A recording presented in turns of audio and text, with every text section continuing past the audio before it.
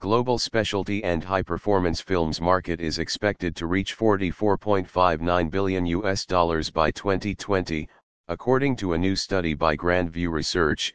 Incorporated specialty and high-performance films market is expected to be benefited by increasing demand for durable and high-tensile packaging materials possessing superior chemical properties.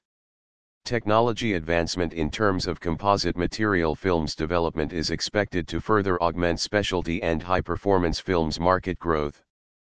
Packaging was the largest end-use segment with demand estimated at over 6.20 million tons in 2013 owing to increasing use of films in flexible packaging of food and beverages and consumer goods.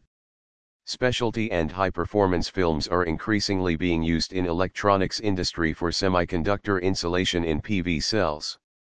Increasing utility solar PV cells installations as a result of sustainability initiatives by key countries including Germany, Spain, and China is expected to fuel specialty and high-performance films market growth.